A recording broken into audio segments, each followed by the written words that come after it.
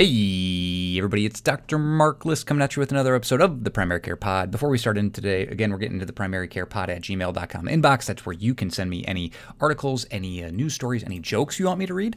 Today's episode is again sponsored by our friends at Panacea Financial. Panacea Financial is a bank built for doctors by doctors. They're a financial services company for healthcare providers who understand your banking needs because they've been through it before. Their doctor co-founders noticed a theme during their training and practice that banks didn't understand the financial needs of doctors. So they decided to fix it. That's why Panacea Financial offers doctors and doctors in training the services they deserve that is accessible no matter where they are in their careers. At Panacea Financial, their mission is to make doctors' lives easier by trusting doctors as borrowers, not based on credit scores or debt amounts. They defend their customers' time, being available around the clock to be there when customers need them, not just 9 to 5. And finally, they want to enhance your financial freedom by providing personalized banking experiences specifically for physicians and other healthcare providers. Panacea Financial can help you overcome the financial stress of training and practice. So check them out today at panaceafinancial.com. That's Panacea Financial.com. And tell them Dr. List sent you from the Primary Care Pod. Personal note, they've been great to work with, super responsive, an awesome group to work with. I can't recommend them enough. Panacea Financial is a division of Primis Bank, member FDIC. So thanks again, guys, for sponsoring the Primary Care Pod. Now, even with the sponsorship, we're not going to get away from our joke telling. Today's joke of the day from the primarycarepod@gmail.com inbox comes from a listener, and it's actually very topical to our journal article for today. A man went to his doctor for some genetic testing. The doctor told the man that his results showed that his DNA was actually backwards. So the patient asked, "And?" That's terrible. All right, let's start the podcast. The Primary Care Podcast is written and edited by a family physician for an audience of other physicians, nurse practitioners, physician assistants, residents, and medical students interested in primary care topics. This is not a podcast for patients and should not be used as medical advice. This is also a personal podcast produced on my own time and solely reflecting my personal opinions. Statements of this podcast do not reflect the views or policies of my employer, past or present, or any other organization with which I may be affiliated. Thank you for listening to the Primary Care Podcast. I'm Dr. Mark List, here to bring you the latest news, guidelines, and updates from primary care sources around the globe. Keeping it under 15 minutes long because you're in a hurry and I'm not that smart. Well, welcome back to the podcast, pod girls, pod people. It's your pod doc, Dr. Mark List, coming at you today with another episode of the Primary Care Podcast. Today we are talking about something. I actually recorded a very similar podcast episode earlier last year, almost 18 months ago, 13 months ago, something like that, on the same topic. And it was because I was actually going to be involved in this research paper. Our organization was going to be one of the trial sites. I was not going to be the primary investigator at our location. Thankfully, one of our partners who had actually more research experience than I did was going to step in and be primary investigator. But this was a study that I was very interested in. I was very excited to see it and to be involved in it. And it didn't work out, and I'm not going to get into the details, and there's probably some things I can't talk about regarding, I don't know, the product. I don't know if the fine details are things I can talk about or not talk about, but the paper is actually not yet published. So again, we're going to have to remember that this is not peer-reviewed at this point. This actually came from a meeting and so this is actually the Journal of Oncology, but this was a proffered paper session, Basic Science and Translational Research, Annals of Oncology 2022. And there were multiple people, authors on this trial, and the date of the presentation was September 11th, so this last Sunday. And the topic is specifically a prospective study of a multi-cancer early detection blood test. So this is the holy grail, right? This is what all of, I mean, I'm sure that you guys have had patients ask you, they come in for a physical and they say, "Doc, I want the test that checks me for cancer." You know, "Yeah, doc, just do that one that just checks for cancer. Just check that one." And then you have to have a long conversation about, do you mean the PSA? What are you talking about with this? But this is actually a plasma test, a blood test that checks for all cancers. And how this functionality works is how these studies work is free DNA circulating around the bloodstream, called circulating cell-free DNA, SF in small letters DNA, cell-free DNA. It is present in the bloodstream when you have cell death, right? Cell death, you have apoptosis, you have destruction of cells, and these cells then leak this DNA, and then you can tell the methylation pattern of this circulating cell-free DNA, and you can compare what normal methylation patterns look like in healthy people of different tissue, and then you can use this blood test to then look for cancerous DNA based on their methylation patterns. And I will just tell you that I don't know again how much I can say. We had gone all the way up to the study. I had done all the background research and IRB approval type stuff. I had done my required training from a federal standpoint to be approved for the study, and then my organization pulled out last minute for some valid concerns, and we'll talk a little bit about that because I think that the same concerns our organization had were the same that you'll have when this becomes a live test on the market. And so this company, this was known as a kind of Grail is, I believe, the company name. Yes, Grail Inc.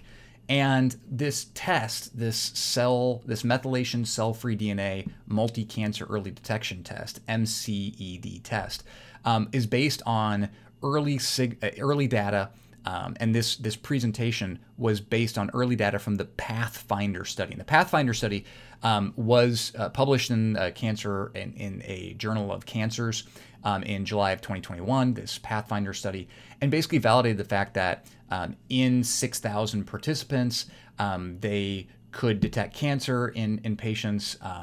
And long story short, we're not going to dig into the Pathfinder study.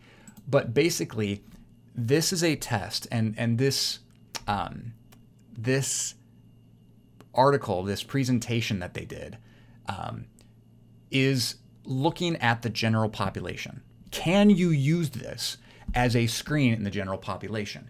If you just ask healthy volunteers at their physicals, are you interested in getting a blood test that can screen for all cancers, enrolling them, and then following up with them? What is the specificity and sensitivity of the test? Is it a good test? Is it a bad test? How accurate is it? And again, we're going to get into the nuts and bolts after the results here. But so in these 6,000 plus volunteers that were in the study, they detected cancer using this test in 1.4% of volunteers. Okay, so 92 out of 6,621, so 1.4% of people randomly just had cancer in the study. And these were all patients older than age 50, and they could have cancer risk factors, they could have no cancer risk factors. It was just basically an opt-in, voluntary basis. Now, when you had a positive test, cancer was confirmed in 35 out of those 92 cases. So a positive predictive value of 38%. Okay? The specificity in those patients that had a negative test was 99.1, right? So basically the negative predictive value on this was 99%, okay? The negative predictive value, 99%, specificity was 91%. The positive predictive value only being 38% is really what we're going to focus on today. And it is really good for patients to get this blood test, right, and have a negative test. That is really reassuring to the patients, right, that you don't have an advanced cancer, that you don't have this methylated, cell-free DNA that's labeled or coming from an active tumor, and so therefore we don't need to worry about cancer. Again, very, very good to see a negative predictive value of basically 99%, 98.5% if we do the math. But the bigger thing, and probably my biggest, our organization and my personal biggest gripe with this study, shows that 38% positive predictive value. Because having a patient voluntarily sign up and say, I'm worried, doc, give me the cancer test. And 60% of the time, when the patient has a positive test, they are not going to have cancer. Only 40%, if we're rounding up, have a cancer. But what does that mean for the patient? So the test itself gives you an idea of what the methylation pattern looks like. So whether it's primary adeno from X, Y, or Z organ. Again, I don't know how much behind the scenes or small detail I can give with this based on the specificity and sensitivity, based on the grades and stages of cancers and the types of cancers and how good it is for each specific type of cancer. I'm not going to get into those granular details. I don't know if the information I looked at when we were getting into the study was privileged or not, so I'll stay away from that. But this is a validated test. It's a good test.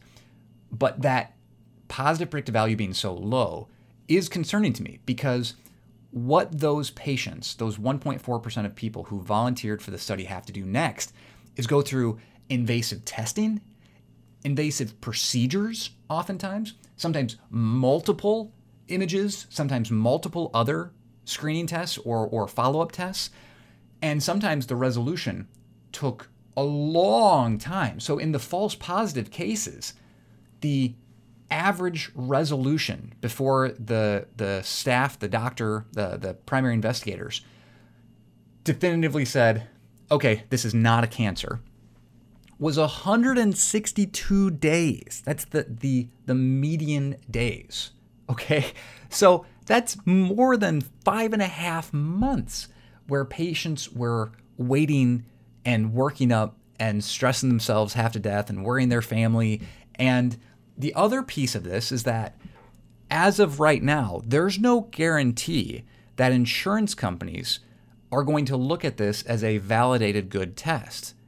And so having patients have to pay out of pocket for all these invasive tests and procedures is a real possibility. There was no guarantee that, and the study did not, the company did not agree to pay for that additional testing for the cancer workup. Again, I think I can be frank on that. I don't think that's anything trade market secrets. I don't think I'm going to get sued for that or anything.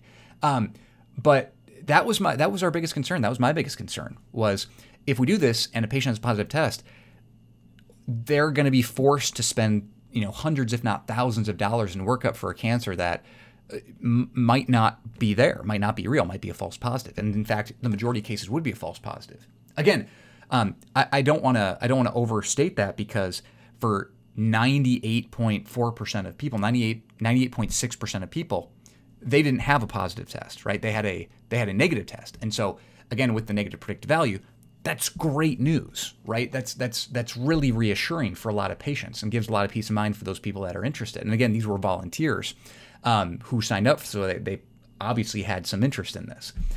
But that positive predictive value is the issue. And again, we this isn't unique. I'm not going to pick on this cell-free methylated DNA test. The same thing happens with, PSA testing, right? Mammograms. Positive predictive values are not that super high with those tests. An elevated PSA above 4 has a positive predictive value around 40%, right?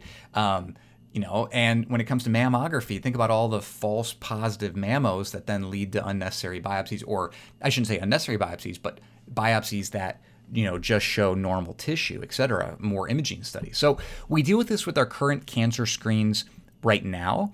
And so I don't want you to get the false impression that this is a bad test. In fact, I think this will be a very good test for very specific patients and patient populations that are either highest risk for cancer or are just nervous about cancer. I don't know if insurance will ever pay for this. I don't know how economically feasible this will be and whether this will be something routinely that we're doing in our practice.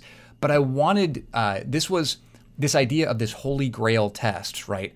This idea that there's going to be a blood test that can screen for all cancers has been something that we have kind of heard promised or heard researchers discussing, for decades.